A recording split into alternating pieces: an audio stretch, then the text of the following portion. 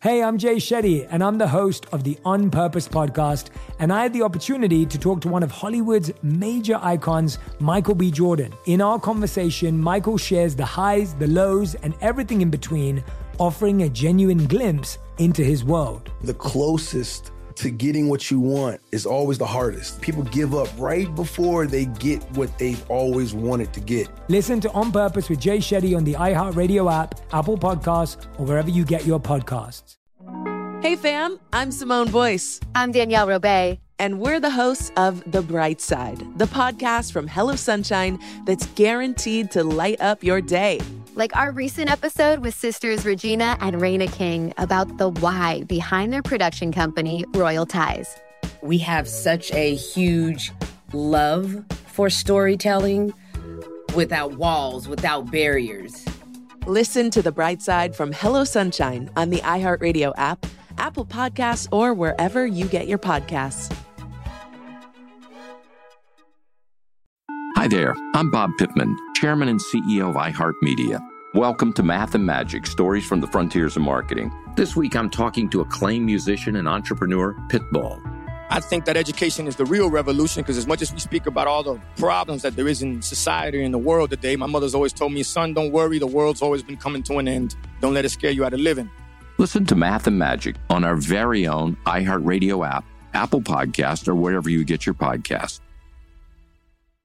I'm Jordan Gonsalves, and I'm a journalist. Join me on my new podcast, But We Loved, coming May 15th, where queer elders recount the amazing history they've lived through. In the middle of Wall Street, they stopped traffic. They were doing a die-in. And in the process, share little gems of wisdom for the next generation. The key is to understanding yourself, learning to love and embrace yourself. You can listen to But We Loved May 15th on the iHeartRadio app, Apple Podcasts, or wherever you get your podcasts. What's up? This is a special dispatch, I'll call it, to the How to Citizen community, to the feed from Baratunde. Hi. I really hope you enjoyed season 4. I'm actually still reverberating from so many of the conversations we had, from the opening with Adrienne Marie Brown to the close with Dr. Sam Rader and everyone in between. I'm popping in because we have a bonus track on this album. I've been doing a lot of podcasting as a guest on other people's shows, and we've decided to throw one of those episodes right here into our feed. It's from a group called the Progress Network. I love that already. Who's against progress? And their show is called What Could Go Right. And they invited me on, and I wasn't fully sure what we would be talking about, but we ended up going deep on artificial intelligence. The Chat GPT, the DALL-E, the Mid-Journey, the large language models, the job displacement, the creative possibilities, the plagiarism. There's so much potential with this. And we did a whole season on tech, season 3, and explored some of these themes. In this moment, with things moving even faster, I am confident that what we're calling artificial intelligence and all the machine learning technologies underneath will have a massive effect on every part of our lives. I think we still have a chance to shape it rather than just be shaped by it. And I'm eager to see more citizen uses of these tools, including citizen ownership and citizen-oriented initiatives. All the principles we talk about: showing up and participating, investing in relationships, understanding power and valuing the collective.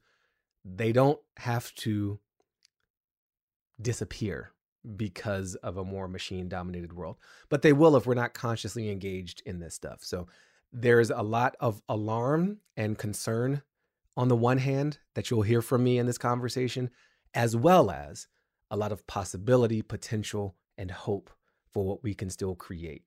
If you know anything by now, you know that I am about us co-creating a better story of ourselves together, and that might need to include increasingly together with machines. But I don't want to do that at the expense of our relationship with ourselves, with each other, and with nature. So tune into this. Let us know what you think. We're How to Citizen on Instagram. I'm Baratunde on Instagram, TikTok, and all the social sharecropping sites. where I till these digital fields. And of course, we just have email, old school, owned and operated. Comments at howtocitizen.com. Check out our website. We're constantly shifting things around there. And I'm wishing you a great summer as we go through a lot and get to build a lot. Last little plug, September 13th, I have discovered is the premiere date of America Outdoors. That's my second season with the PBS series. A lot of the themes you're used to hearing us banter about here and try to activate. I'm also being able to witness and amplify that happening in relationship with nature all across the country. So that's a PBS show, September 13th. In the meantime, please enjoy what could go right in my conversation about artificial intelligence. Peace. If we could eliminate so much work and so much drudgery and so much labor, again, always promised, never delivered, but maybe this time is different, then what would we do with all that time? Would I let my report write itself so I could take a walk with my wife and just connect more? Would I let those emails send themselves so I could call my sister instead? That's a great trade-off. Let the email write itself. Let it respond to the email that someone else's robot sent. Let the robots do all the emailing and just give me a weekly report on what I said this week so that I could meditate more. That's glorious. That's really great. Most of the employers of the world, they won't see it that way. And they'll be like, oh, great, you don't have to focus on writing emails. You can do XYZ thing instead. What could go right? I'm Zachary Karabell, the founder of the Progress Network, and I'm joined, as always, on this podcast by Emma Varvaloucas, the executive director of the Progress Network. And what could go right, in addition to being the title of our weekly newsletter, is also our podcast, which is a weekly attempt to change the tone of our collective dialogue from one of dyspeptic, dystopian despair to a more positive case for a brighter future. So, Emma, who are we going to talk to today? I'm very excited about this conversation. I know who we're going to talk to today, but why don't we share that with everyone else? All right, let me tell everyone else who we're going to talk to today, which is Baratunde Thurston. He is many things, among them the author of the books How to Be Black and I'm Judging You, the Do Better Manual. He worked at The Onion and on The Daily Show with Trevor Noah. Right now, he's the host of a podcast called How to Citizen, as well as a TV show called America Outdoors with PBS. And he's the founding editor of Puck. He's been writing a lot recently about AI, technology, and its role in the future of humanity. So we're going to delve into that with him today. So with that, let's talk to Baratunde. Baratunde, it is such a pleasure to have this conversation with you. You are one of these kind of eclectic Renaissance-y, maybe emphasis on the E type humans who have ranged far and wide in your interests. You're eclectic, you're informative, you're curious, you're open-minded and passionate, all of the above. You've been writing a lot lately about AI and generative AI and ChatGPT and OpenAI, and there has been a fair share of attendant technophobic hysteria, as there always is when something seemingly dramatic and new comes along in the technological universe. People freaked out about the printing press, about the telegraph, about the telephone, about the television, about the internet, about the cell phone, about the smartphone. So the degree to which we horse. Don't forget the horse. The horse. Absolutely. Freaked out about the horse too. This four-legged harbingers of doom. So tell us in a nutshell, are we right to be dramatically worried? I think you had a line in one of your columns where you're simultaneously fascinated and terrified. I think I'm getting that right. Yeah. If not, it's a good way to characterize it regardless. It is. That's a fair characterization. It's good to be here with what could go right. I just love the ethos and title of that. Most of the default settings on the news are what has gone wrong. So thank you for contributing to a different psyche and mindset around the state of the world and our remaining possibilities. With AI, your categorization is accurate. I'm fascinated and I'm terrified. The nutshell is that. I see a lot of solid reasons to be concerned about what the rapid deployment of these tools means for everything from copyright and ownership of our creativity to the very nature of the human experience as one that is just so increasingly mediated by a technology, creating distance between us and the physical world, between us and our fellow humans, and even between us and ourselves. And I think just our experience with social media the past decade or so, and fragmentization and all balkanization, we just, in so many ways, we're not ready. Also, excited, so excited about creative possibilities, about having another tool and sort of colleague and co-pilot in the quest for justice and the ability to try to live together better and to find answers to some really deep questions, whether they are scientific or existential. So it's all possible, but the concern is very real. I'm not going to try to sugarcoat it. I wanted to talk a little bit about the RNC AI ad. Did you see that? That was all AI image generated. I did not see it. Basically, it was like, imagine Joe Biden becomes president again. And then they ran through all of these nightmare scenarios of what that might be like. So the first one was war over Taiwan. The second one was 50 regional banks collapse. And they flashed an image from like the boarded up windows of BLM. Obviously, it was AI created, but that was the image that you got in your head. And then they did some really heavy drug users in San Francisco and a couple of other dystopian things. And the response to it was like really intense, right? There was this response of like, the RNC is now, has this new tool in their power and people are going to be confused and they're going to blah, blah, blah. And I was interested to ask you about it because my reaction was like, that was a bad ad. It wasn't, it didn't feel, of course, I'm not the intended audience, but it honestly did not pull me in at all. This is speculative. Happy to do it. Just got to name it. The most political ads are garbage. So I think we can all agree on that. Like, regardless of where you sit on any political spectrum or ideal, they're just bad. They're the worst Hollywood movie trailers. In a world where, and it sounds like they just unleashed the in a world guy on their projection of the worst possible future with Joe Biden as president. That's typical. It's uninspiring. It's fear-based. It's unimaginative, which I think makes it appropriate to be built on generative AI systems because it can only mine what we already know in so many ways. And so whatever they trained that data on, whatever they trained that ad on is like just the history of shitty political ads. Cool. I think what would be more interesting, years ago, the artist Molly Crabapple teamed up with a few political voices, climate people. Alexandria Ocasio-Cortez did the voiceover for this animated, like the inverse version of what you just described. The bullet train from New York to DC. It always brings me back to when I first started making this commute. In 2019, I was a freshman in the most diverse Congress in history. Up to that point, it was a critical time. I'll never forget the children in our community. They were so inspired to see this new class of politicians who reflected them, navigating the halls of power. It's often said, you can't be what you can't see. And for the first time, they saw themselves. I think there was something similar with the Green New Deal. We knew that and it was imagining the future where a Green New Deal was like fully adopted and implemented and executed on. And it was inspiring. It was beautiful. It was a bit like, oh, that would be magical, but it appealed to a different piece of our human mind and our human spirit. And a human artist helped bring it to life. And I'm not saying machine art can't do that, but it just feels really predictable. Also ironic. That's what they chose to run with. Became a society that was not only modern and wealthy, but dignified and humane too. By committing to universal rights like healthcare and meaningful work for all, we stop being so scared of the future. We stop being scared of each other, and we found our shared purpose. Ileana heard the call too, and in 2028, she ran for office in the first cycle of publicly funded election campaigns. And now she occupies the seat that I once held. I couldn't be more proud of her, a true child of the Green New Deal.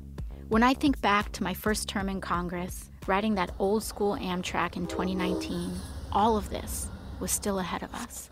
Hey, my name's Jay Shetty, and I'm the host of On Purpose.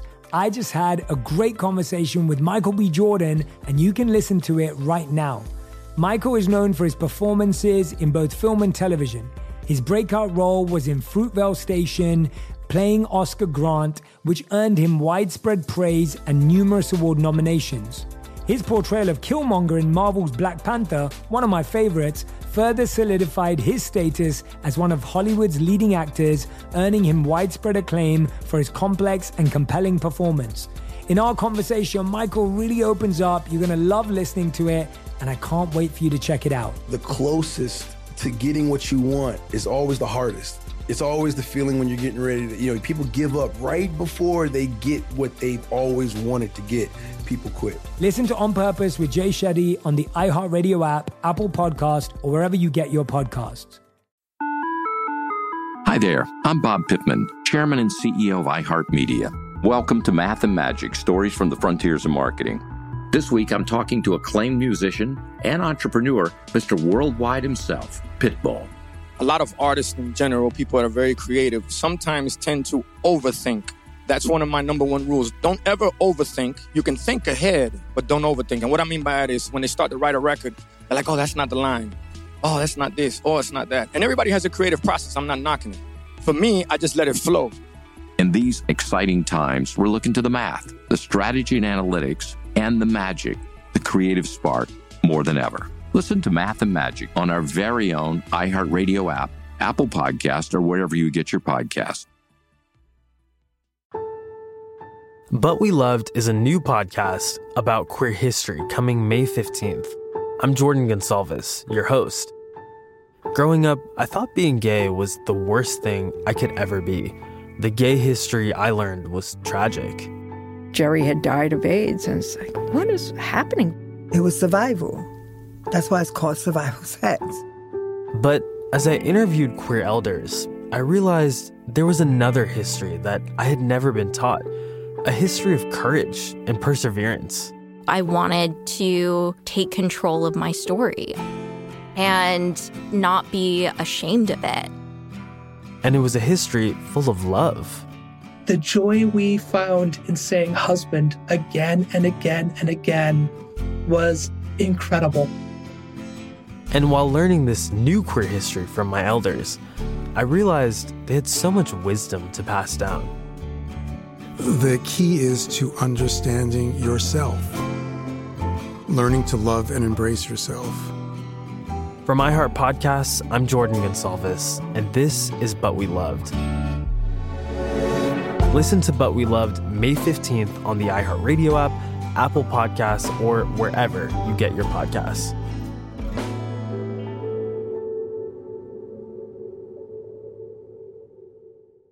Danielle Moody here, host of the Woke AF Daily podcast. We've been with iHeart's Outspoken Network for a year, and what a year it has been. Every weekday, I navigate our rapidly changing world alongside our series of fabulous expert guests. As we head deeper into 2024 and yet another life-changing election cycle, Woke AF Daily is here to keep you sane and woke. Woke not just to the latest headlines, but also to the collective power we all have. Woke to the need to build community with those around us. Woke to how to avoid burnout, and woke to the ways we can all find joy in the madness. Make Woke AF Daily with Danielle Moody your podcast destination for 2024 election news and analysis. And tune in to hear the ways I am working to stay grounded amidst it all. Listen to Woke AF Daily Season 5 on the iHeartRadio app, Apple Podcasts, or wherever you get your podcasts. The first big step was just closing our eyes and imagining it.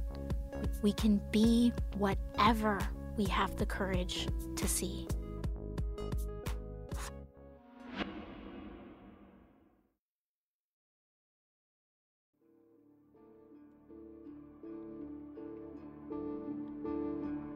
So, look, the fears around this is the version 1.0 of the singularity, or, people love to use the Terminator, Skynet is sentient, right? That this is the first shot across the bow, and that's where we're heading. We're heading to AI that is indistinguishable, that can pass the Turing test. These are all the tropes of artificial intelligence land. I think I've used at least 3 of my quotient of cliches in the past 1 minute, but yes, maybe I am indeed myself AI generated cliches for 500, Alex. So a lot of what AI is doing right now I'm as susceptible occasionally in moments of procrastination and boredom to click on the listicles, the 10 worst movie scenes or the 10 scenes that ruin their careers. Yeah. I don't know that life would be radically different if I read a really good AI generated listicle like that, or a really good AI generated tour guide. A friend of mine, I was just in Pakistan a few weeks ago, and sent me this like Lahore tour, and I was like, "Wow, this is cool. Where'd you get this?" And he's like, "It was ChatGPT. We just said things to do in Lahore." I was like, "That was pretty good. It's a lot to do." We can in all 3 look days. impressive. Yes. So I don't know whether that's a problem. But you mentioned the horse before, right? The fact that human labor was substituted for horse labor, or that horses were then made less relevant by cars. Yeah, there was disruption, and there was a certain amount of creative destruction, if you believe in the Schumpeterian view of reality. But I don't know that was like ultimately bad destruction of what we used to do. Yeah, when cars came along, they mostly displaced horses. And automation in general is never a one-to-one substitute. It doesn't just like every human job becomes a robot job or a software job, and it's bad. It's generally, people who had certain types of occupations can't do that part of the occupation anymore. And the new technological capability creates new jobs, right? The telephone operators transitioned, right, in many ways to a different type of role. They weren't physically connecting inbound call to destination, but they became information services operators, they became receptionist secretaries. There was still a need for a human role in some cases.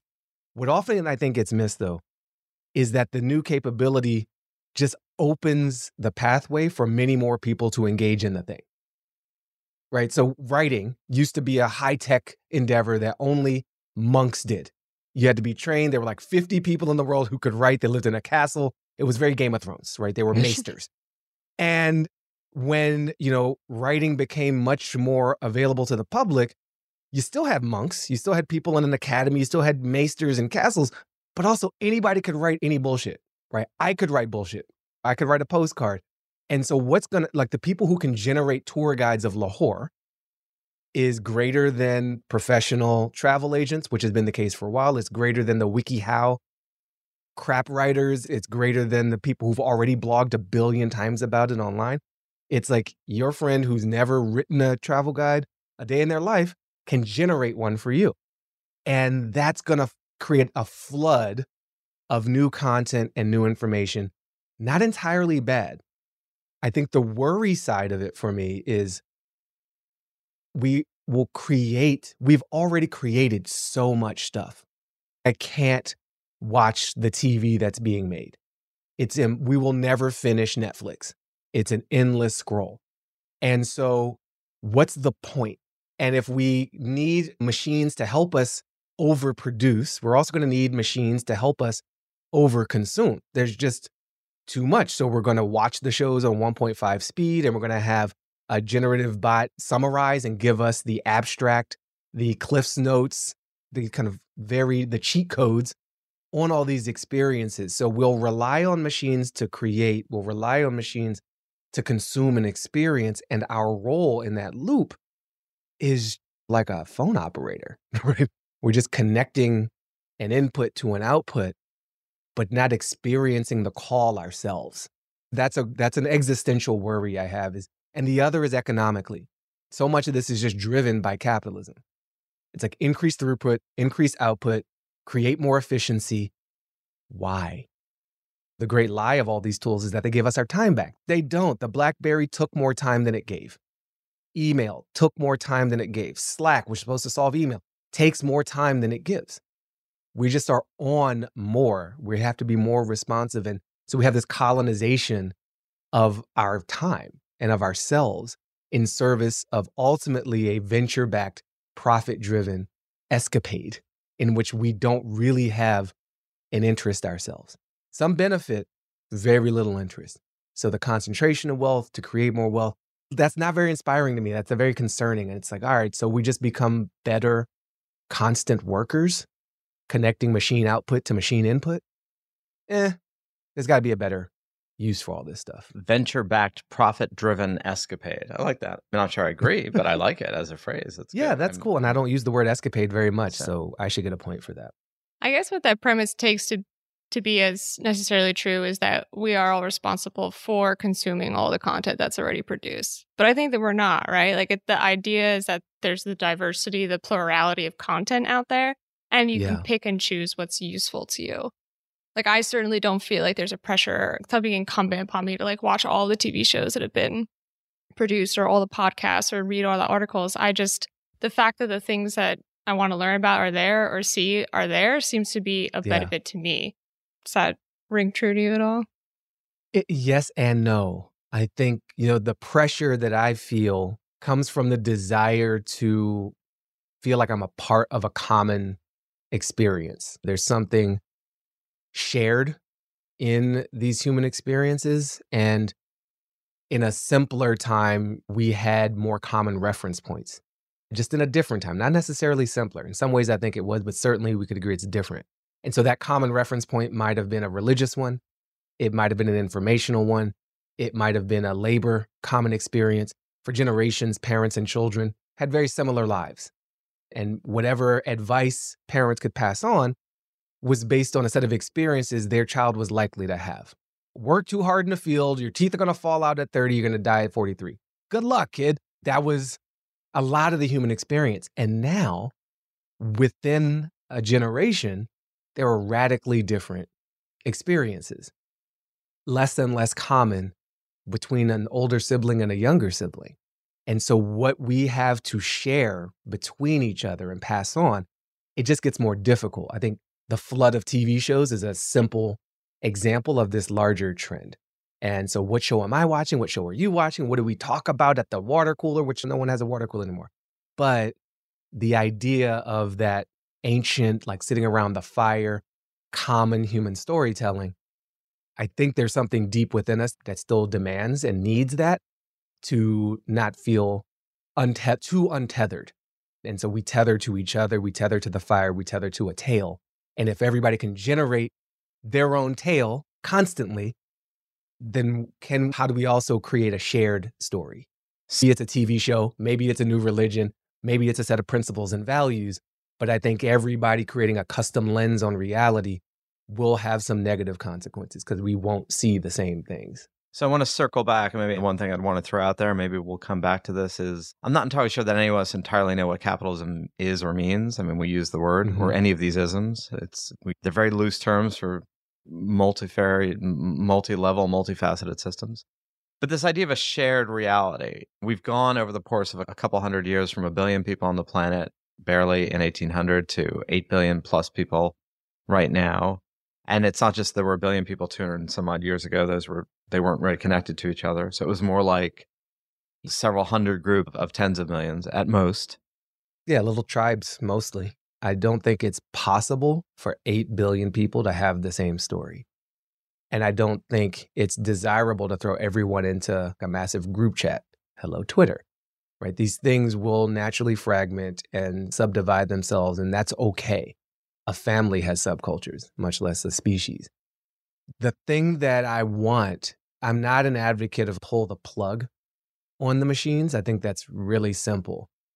When I say capitalism, I'm talking about a desire to produce outcomes that are optimized for a particular measurement of success, which is profit, at the expense of many other measures that matter to us.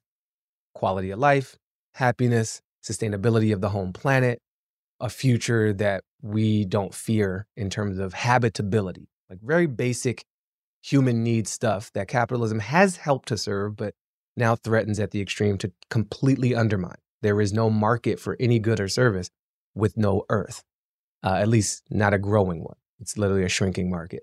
So these tools and the race to project them into the world are driven by a particular perspective on maximizing public market capital defined as returns on investment, not defined as quality of air or depth of loving relationship. There are other things we could try to optimize for.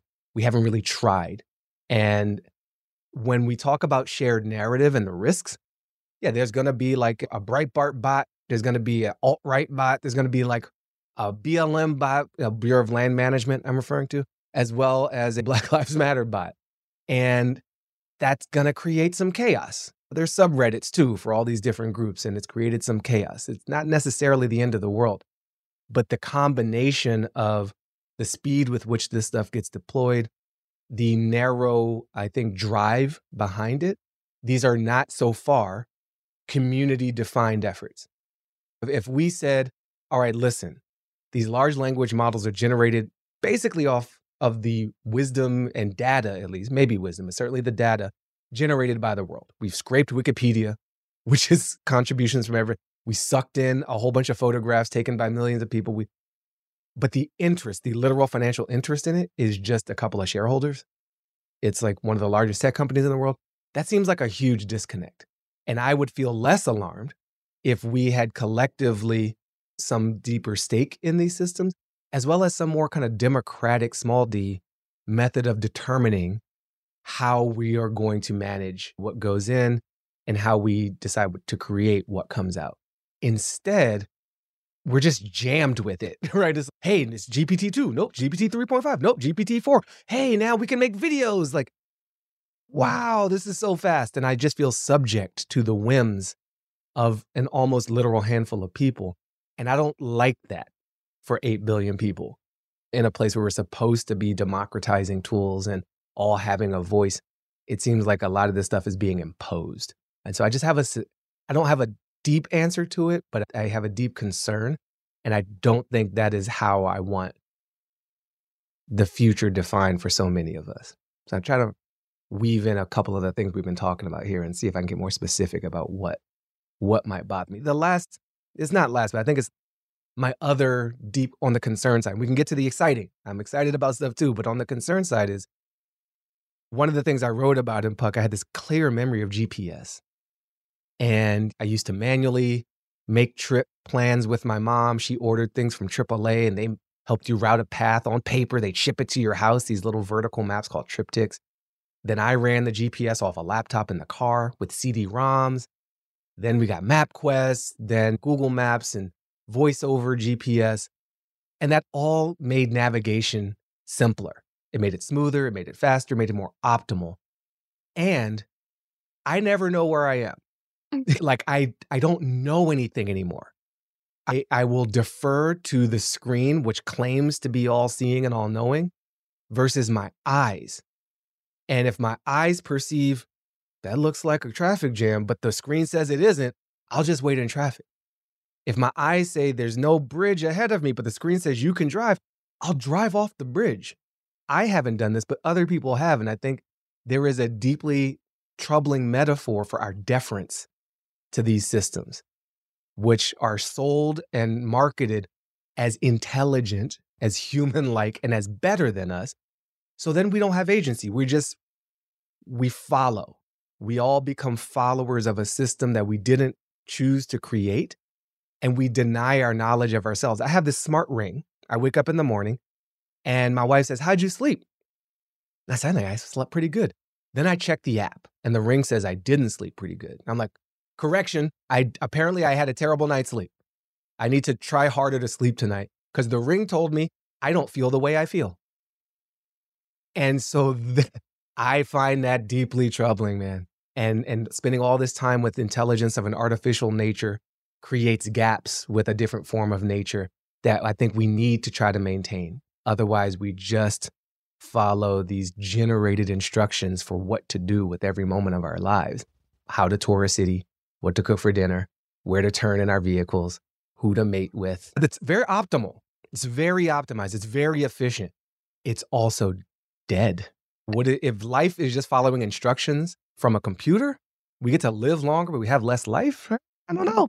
That's kind of weird. The one thing I would say to that is that I think that we're a little bit more in control about our choices and how much tech is in our lives than what you just described. For instance, like if you realize that like you are sleeping just fine and the smart ring is telling you otherwise, so you probably get to a point where you're like, screw you, smart ring, you're not useful to me anymore. With the GPS example, one time I was in Bulgaria with my sister, we were driving. Google Maps told us to go straight. We looked at this freshly painted sign from the Bulgarian government that told us to turn left. And we were like, no, like the internet gods know all. We will go straight. And of course, a straight road led us like into the woods and the mountains. Gravel road, we, popped our tire. We had to get tow trucked. Left was the way that we should have gone. So that seems to prove your point. But the other side Trust the government. Yeah. So trust the freshly painted sign from the Bulgarian government. Yeah. But the other side of that is now that I've had that experience, I'm like, Emma, if your gut reaction is telling you something, go with that instead of the internet god. So there is an adjustment process here and a little bit more of a choice aspect to it. And here's the opportunity and the invitation in this moment for us as we have a much more artificial existence. We will value natural existence even more. Like I get to spend a lot of time in the outdoors, in the woods, on rivers and mountains. I make this beautiful show on public television in the US called America Outdoors. And I love that.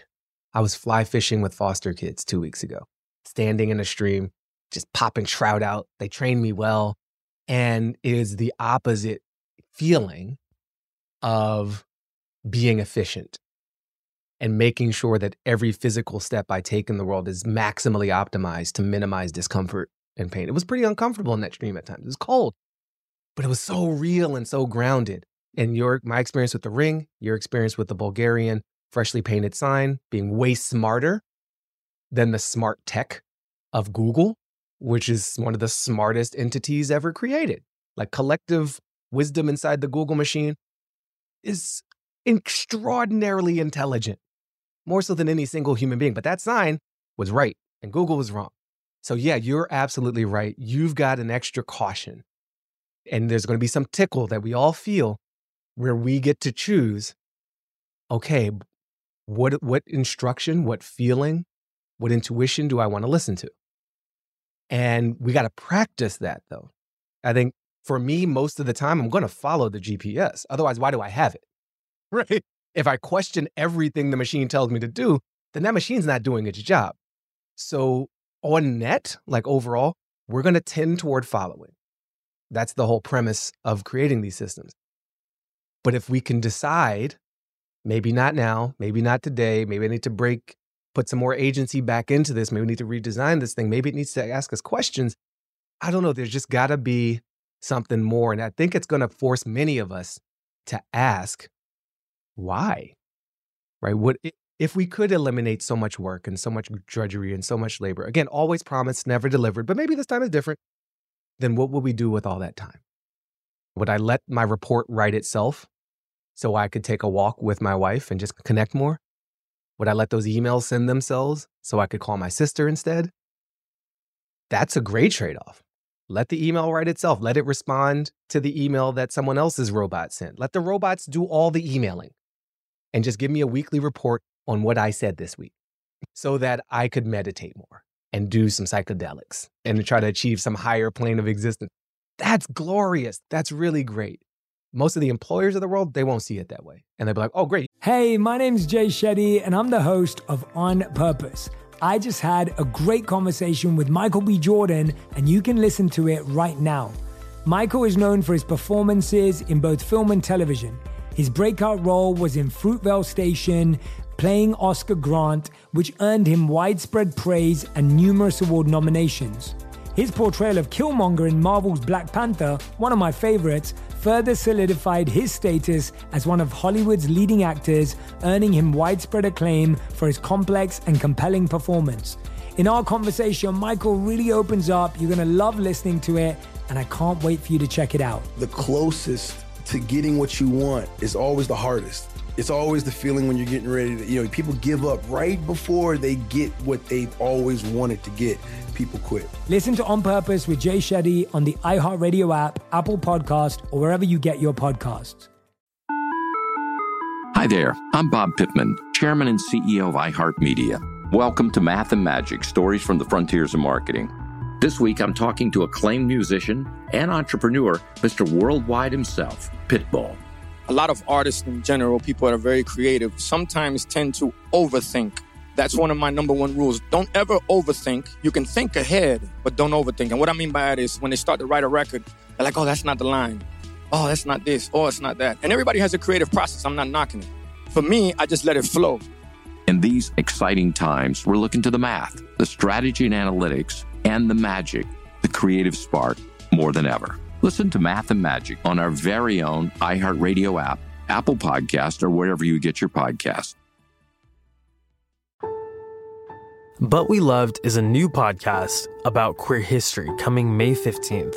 I'm Jordan Gonsalves, your host.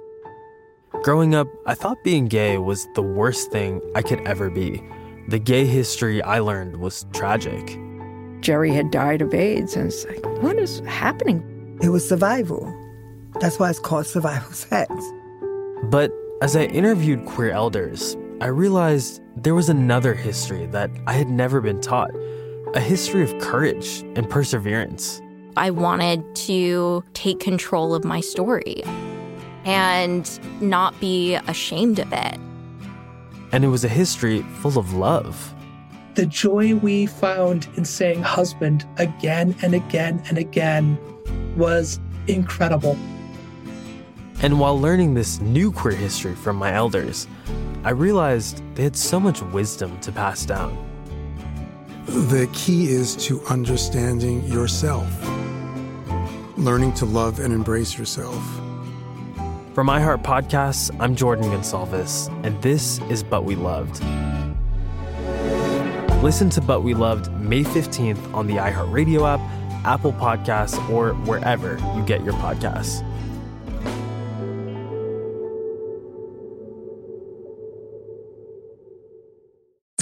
I'm Tamika D. Mallory. And it's your boy, my son, the General. And we are your hosts of TMI. New year, new name, new energy, but same old us. Oh, yeah. And catch us every Wednesday on the Black Effect Network, breaking down social and civil rights issues, pop culture, and politics, in hopes of pushing our culture forward to make the world a better place for generations to come. But that's not all. We will also have special guests to add their thoughts on the topics, as well as break down different political issues with local activists in their community. If you like to be informed and to expand your thoughts, listen to TMI on the Black Effect Podcast Network, iHeartRadio app, Apple Podcasts, or wherever you get your podcasts. That's right. You don't have to focus on writing emails. You can do XYZ thing instead.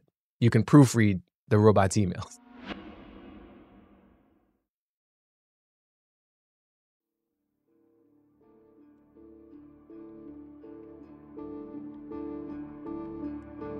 Okay, so on the flip side of all this, and I do love and it's totally right about the GPS, one of the effects of our technologies in this case is no one's ever lost and no one ever knows where they are.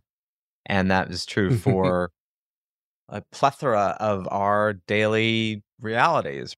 Again, part of the ethos of doing what could go right is we do have a very human tendency to look at problems.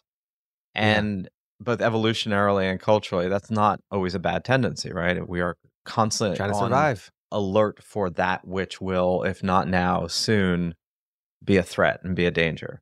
The flip side is we always lose sight of the past, right? Because the past isn't particularly real and the future isn't either. But the future we can invest with hopes and dreams. In the past, we can beam back with unrequited desires. And like a lot of human history, labor to just produce food, if you looked at the amount of energy and human hours to produce a loaf of bread 200 years ago versus now, right? So the amount of human labor to do these things has in fact freed up all this other labor to do email, right? Meaning you're entirely right that one type of work pushes out another type of work. And to watch Netflix. Right. We are more entertained than ever.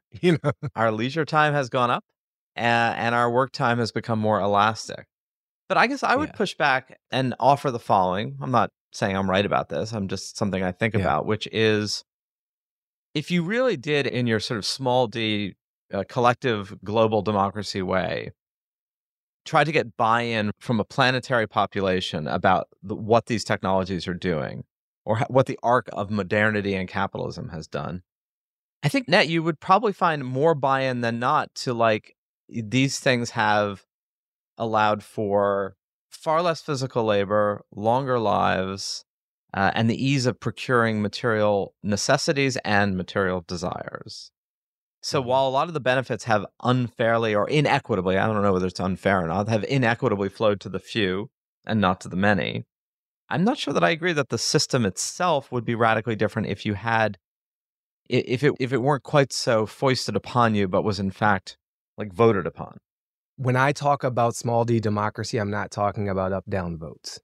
And I think just as you rightly pointed out, like, what do we mean when we say capitalism? We're not always clear about that. What do we mean when we say democracy? A lot of our experience of democracy is outsourcing, right? It's delegation to a chosen few to simply make decisions on our behalf. And there's all kinds of corruptions of their motives and perversions of interest with money and gerrymandering and a lot of things that have diluted the ability of our representative democracies to actually reflect the will of the people. Again, not a partisan statement. I'm a very partisan person, but that is academically and mathematically demonstrable. So, these citizen assemblies and deliberative democracy is like one form and practice where random assortments of people are selected, almost like juries, to develop policies, to weigh in on budgets, to advise or determine political decision-making on behalf of a community. It could be a city, it could be a nation. I don't think an 8 billion person citizen assembly makes any sense. But smaller collectives can roll up to something that better reflects what people actually want. We have a failure of democracy around abortion access and reproductive rights in the U.S., around gun sensical regulation of firearms, safety, and access in this country. Vast, overwhelming numbers of people want a certain thing. Our democracy, in quotes, has not delivered it. It's failed in those particular points. And there are a lot of other examples. If we could have a better process, we could have a better outcome that better reflects the nuance, the ranges, the exceptions that most people actually feel. And so when it comes to something like AI, we can, through a process, bring in the hopes, the dreams, the concerns, the fears of many more people than a couple of machine language researchers and a couple of VC firms who think that what we really need to optimize is illustrations, right? Maybe. Or it's like asking workers what they would want to use these tools for rather than just imposing it. You might find, and that there's basic low-tech ways this happens already through surveys. But that's when I refer to more small d democracy in the process. Part of what I'm hinting at is a different way of surveying and polling, a different way of gathering, soliciting input, and demonstrating alignment of desires or non-desires in a way that our current political system and sometimes our business system are unable or have been increasingly unable to deliver on. On the what could go right with all this AI stuff is we're overwhelmed with confusion around our financial services, around our health insurance situations. My friend Ron J. Williams has this view of like radical comprehensibility, and that is aided significantly. I unleashed ChatGPT on my 180-page health insurance coverage policy document. It was never meant for me to understand that document. These businesses, so many of them, they make money by making sure I don't understand how to get what they're actually offering me. And they hope I won't figure it out. Like, it's a really shitty way to operate, but it's also can be really profitable. If we make people jump through 30 hoops, and we know 50% of people only jump through 2, overage, we're good. And you could pick a business. There's a lot of them that operate this way. These tools give me an army of robocallers, of legal scholars, of sentence diagrammers and researchers to throw against that wall without investing all the time it would take to become an expert myself, or just wait on hold that long to argue with an agent. I love that. I love that adversarial relationship. I love evening the playing field.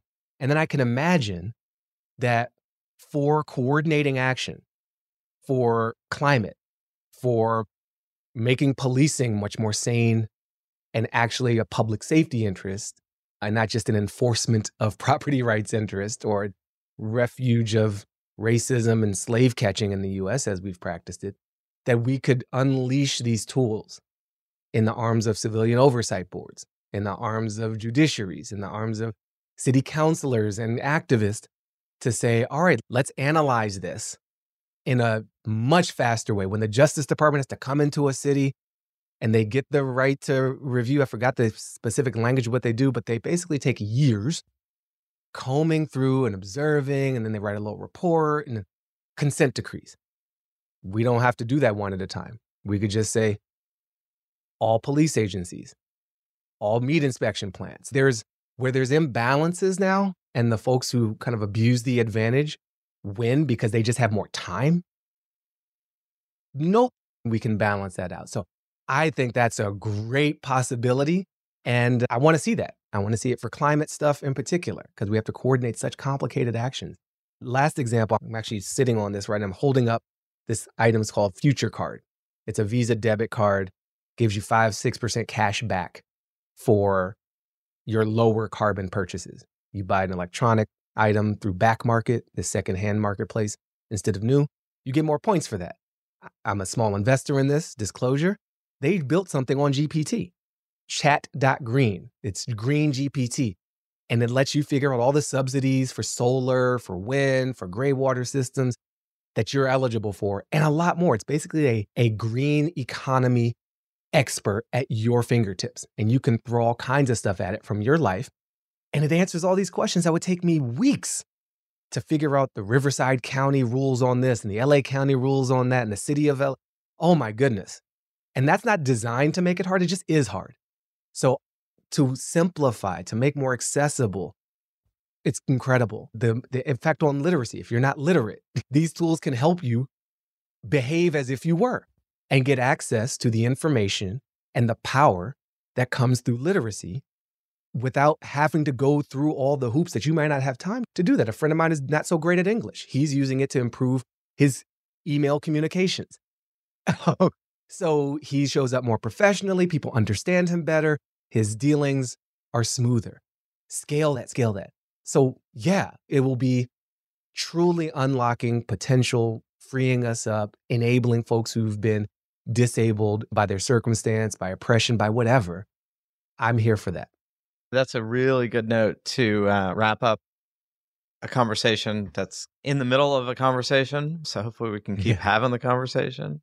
And clearly, like a lot of things that we talk about, none of these are terminal conversations, right? These are not like election analyses. These are like long-term, who are we, what are we, how are we going to shape the physical and spiritual and technological environment that we are all swimming in. And I think one thing that I do like about your writing and your speaking is you are curious. And for me, curiosity is the openness to the new and the openness to learn about the new and to not allow yourself to constantly just reimpose an a priori framework on that which is unfamiliar and new. Otherwise, all you're doing is just stamping reality with a very rigid template. These calls to pause AI, for example, for 6 months, an arbitrary time unit and an unclear meaning around pause. My instinct is instead to engage more, right? So the way we resolve this, I don't think is just unplug the machine and then figure it all out and then plug the machine back in. And I think what Sam Altman and OpenAI has said, which I find kind of shocked, but not entirely to agree with, is we had to release this in beta because we couldn't figure this all out in the lab. And so there is some level of collaboration, like the concerns I'm raising, the excitement you're feeling, and everything in between. That is a somewhat democratic process in the sense that we're participating.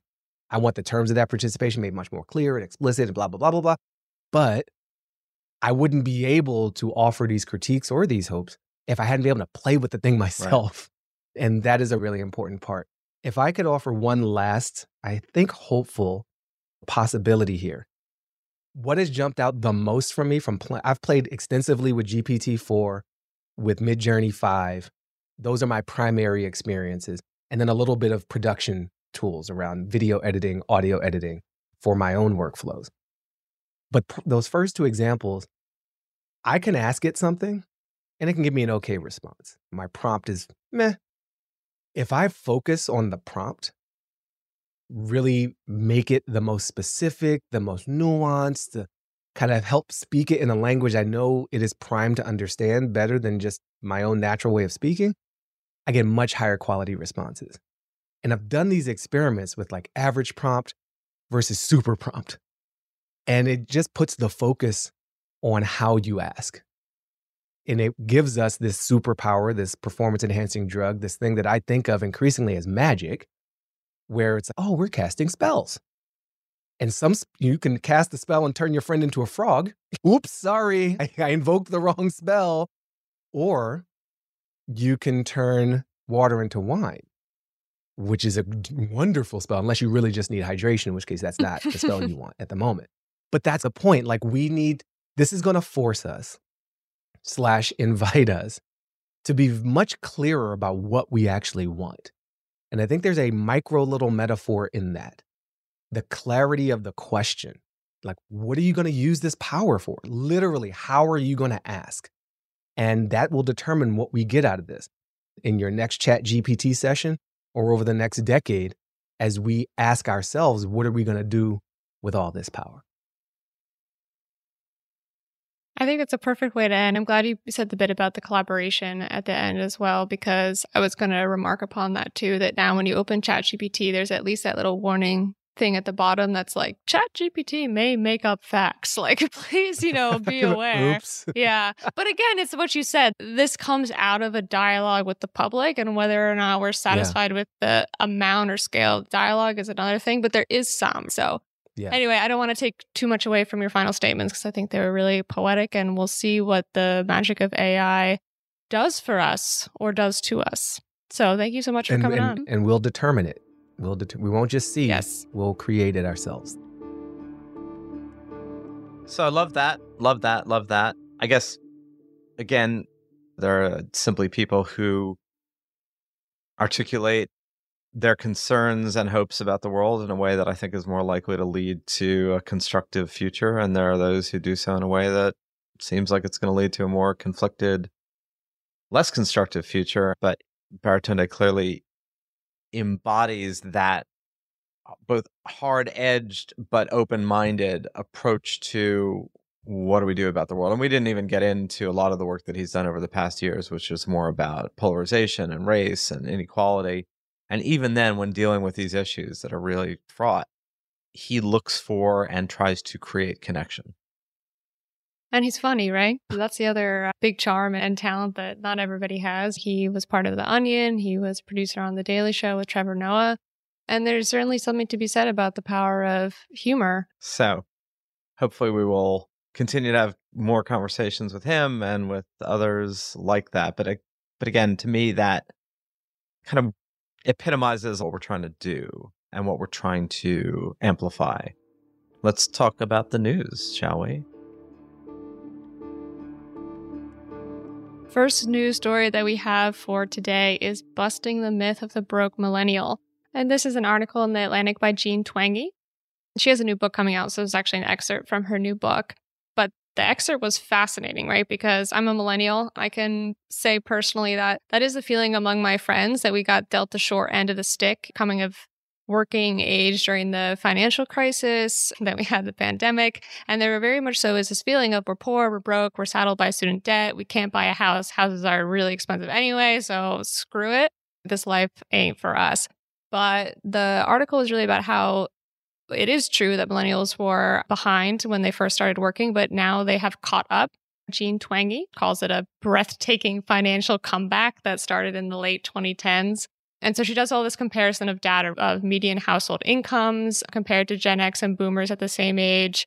Basically, it's actually greater than Gen X and boomers at the same age, also adjusted for inflation. Millennials have 1 in 3 of us have a college degree by our late 20s. It's the first generation ever to have that kind of number, which means that our income is up. And there's fewer millennials in poverty than Gen X and boomers at the same age. And home ownership rates are almost the same. It's like 48% to around 50%, which is to say this reputation as sad and broke is no longer true. And it's important that we rectify that. And look, I think some of the challenges of why that image remains so profound is the media people or people who are creating content who tend to be overrepresented in places like New York and coastal cities like San Francisco, LA.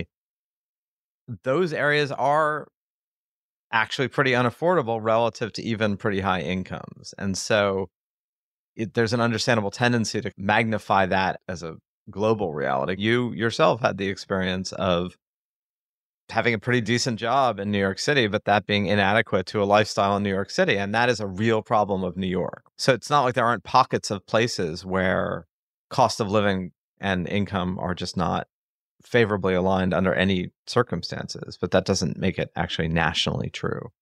Right. Or even just that it was true that millennials were having a hard time, but it's no longer true. And regardless of where you live, right? And it's really important if that were true, right? It does call for what we've seen, which is, should we really be trusting capitalism with our economic fortune? Should we be looking to other systems of government? It starts those trains of thought. Right. But if it's not true, if the American dream is still alive for millennials and will continue down through Gen Z and Gen Alpha, hopefully, that means that we need to take another look at things and think that, actually, maybe the system is working all right. Exactly. And recognize, look, if you're an American, it's been a weird 20 plus years since the collapse of the NASDAQ bubble in March of 2000 through 9/11, through everything else that has happened subsequently. It's been a really challenging cultural time, irrespective of its also strong periods of being challenging economically. Yeah. What we have next is Gen Z blowing past other generations. That's the headline from Yahoo when it comes to 401ks and retirement savings. So this actually might come from the narrative of the broke millennial. I think like Gen Z took a look at the world around them. They're like, let me save a bunch of my money. 62% of 18 to 24-year-olds contribute to 401ks in 2021 compared to only 30% in 2006. And actually, despite what I just said about Gen Z being scared, that's the personal anecdotes that I hear from people that are that age, that they got freaked out by what happened to millennials. But Yahoo actually says that so many more Gen Zs are contributing for something that's really a small, boring change. It's just automatic enrollment in 401k plans went way up. In 2006, only 11% of employers offered automatic enrollment. By the end of 2021, it's about 50%. So simple fixes.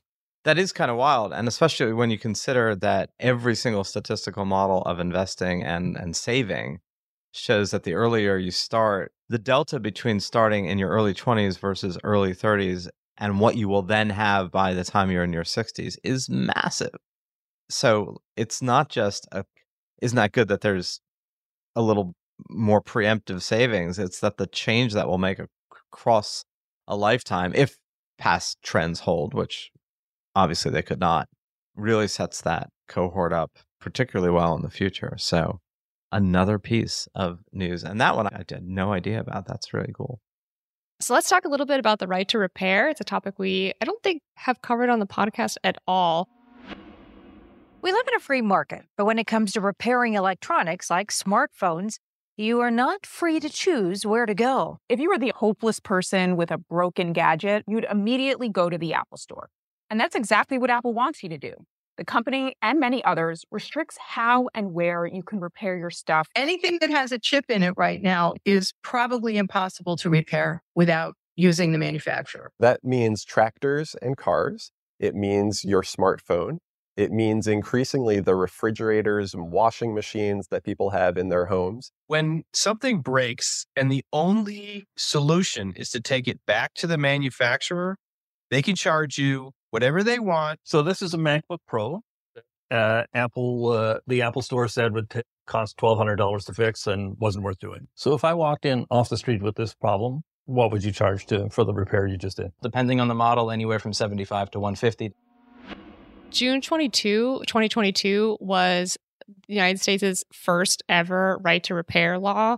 That was in Colorado, and it was actually for wheelchairs. And there's been a spate of laws since then, but the one that I wanted to highlight today from the month of April, again from Colorado, and it's the right to repair for farmers. And I wanted to highlight it because it's one of those things where you learn, you're like, that's crazy. Like, I did not know that farmers did not have the right to repair their own equipment. So now they will, at least in Colorado. generally, retailers like John Deere have made farmers come to their own stores to get tractors repaired and other farm machinery. Now they will be legally obliged to provide farmers with diagnostic tools, software documents, and repair manuals starting January 1st. And similar resources must be made available to independent technicians. So seems like a win for farming. Absolutely. Yet another one of there should be some balance between personal autonomy and corporate bottom line. Yeah. So that's some good news of the week, Emma. Thank you. That is. I do also have to give a correction on news that we covered previously. I think it was a couple of weeks ago on the fentanyl test strips. And at the time, I said that only 2 states allowed the sale of fentanyl test strips. That's because I completely misread a Cato Institute report that is incorrect. 36 states now allow the sale of fentanyl test strips, which allow people to test to see if the drug they're about to take has fentanyl in it. That's an addition of 16 since January 2022. So the movement is definitely new. And at the time, I said, there's some movement here, not that much. I'm thankful to be wrong in a good direction. Exactly. You underplayed your already good story. Yes, I did. And the remaining states where it's not legal, there's pending legislation. So we're actually probably going to be seeing soon that it's legal across the U.S. Cool. Good to know. Yes. Thank you all for joining us for this What Could Go Right and our conversation with Baratunde. This is weekly. Please sign up for the newsletter, also called What Could Go Right. Go to theprogressnetwork.org and you can sign up and it's free. So thanks, Emma, and we'll talk again next week. Thanks, Zachary.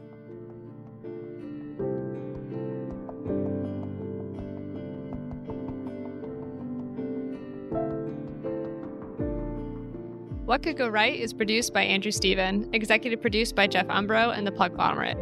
To find out more about What Could Go Right, the Progress Network, or to join the What Could Go Right newsletter, visit theprogressnetwork.org. Thanks for listening.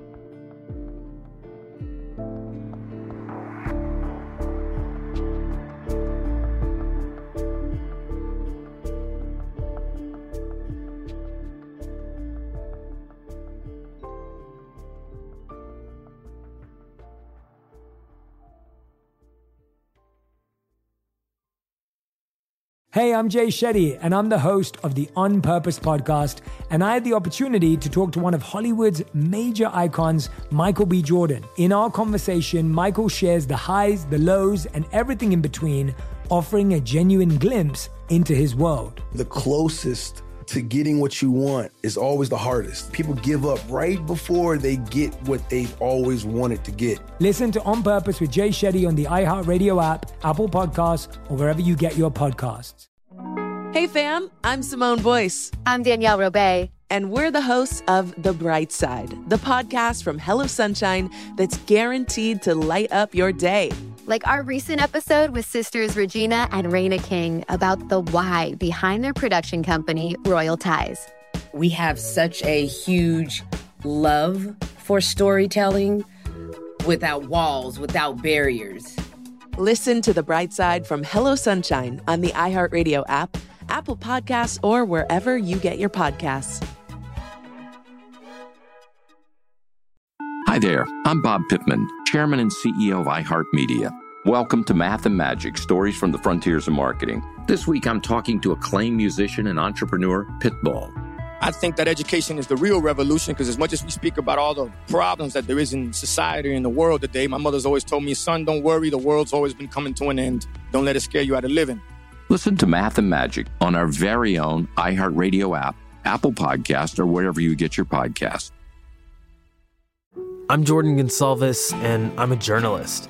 Join me on my new podcast, But We Loved, coming May 15th, where queer elders recount the amazing history they've lived through. In the middle of Wall Street, they stopped traffic. They were doing a die-in. And in the process, share little gems of wisdom for the next generation. The key is to understanding yourself, learning to love and embrace yourself. You can listen to But We Loved May 15th on the iHeartRadio app, Apple Podcasts, or wherever you get your podcasts.